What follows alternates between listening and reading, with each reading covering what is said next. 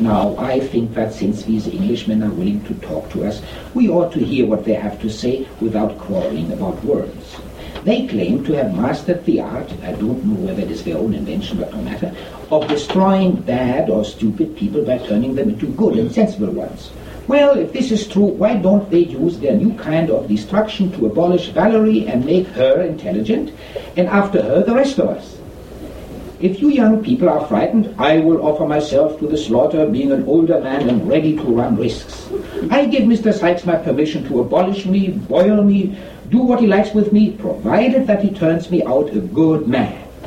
I volunteer too. Why, I'd submit to skinning alive.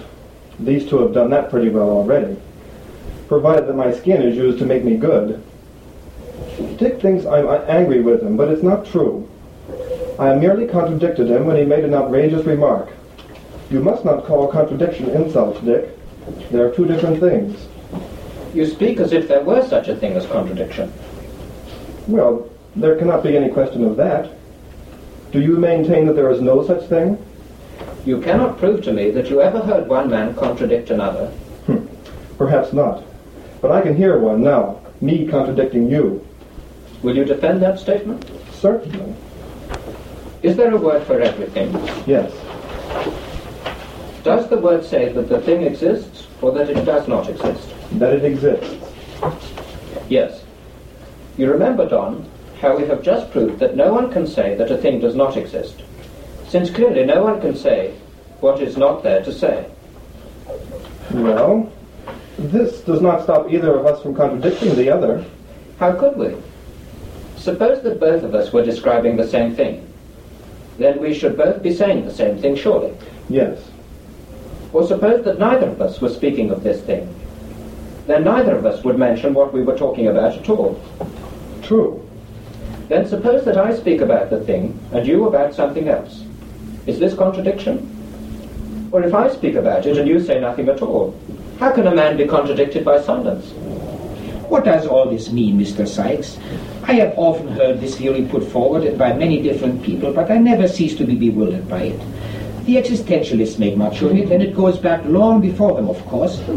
Yet it seems to me a dangerous weapon which can too easily be turned against its inventor. Perhaps you will put me out of my uncertainty on this subject. The thesis, as I take it, is simply that there is no such thing as falsehood. The man must either speak the truth or say nothing. Is that the gist of it? Yes. Well, if a man may not speak falsely, may he think falsely? No.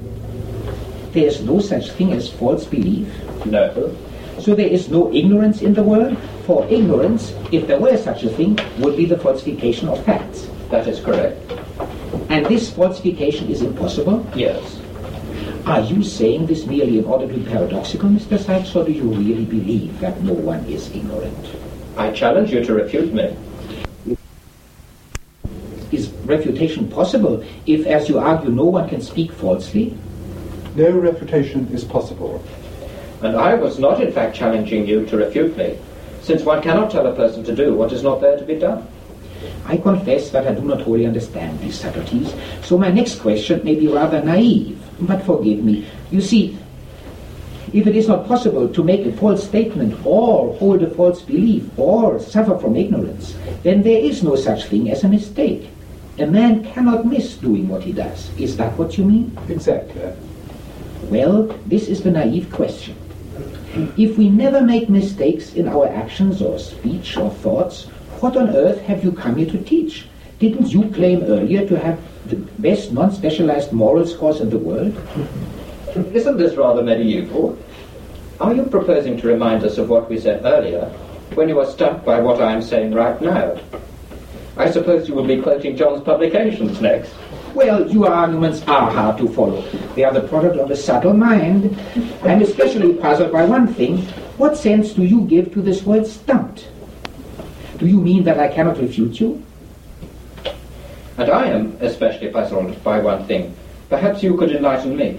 Must I answer before you? Surely. Do you think I ought to? Why not? On what principle? Are we to suppose that in the experience of highly intelligent moral philosophers like yourselves, problems of this sort just never arise? You know intuitively what answers ought to come first, and you know that in this case it ought to be mine. Isn't this a red herring? In any case, since you acknowledge my intelligence, why don't you take my advice? I must, I suppose, since you have the advantage of me. Ask on. Do things which have sense have life? Yes. Do you know of any word which is alive? Certainly not. Then why did you ask me just now what sense I give to my words? Because I was stupid and made a mistake. But no, perhaps words do have sense. Would you say I made a mistake? If I did not, then you will not refute me, but my argument will stump you for all your intelligence. But if I did, then you were wrong to claim that mistakes are impossible, a remark which I did not have to extract from your publications. But I'm inclined to think, gentlemen, that this argument has reached an impasse. Even your skill in drawing logical distinctions, which is truly remarkable, has not found a means of overthrowing your opponent without being susceptible yourselves, which is the way it always was. You Englishmen, or Britishers, or whatever you like to call yourselves, simply amaze me. I never thought people could take such a delight in talking nonsense.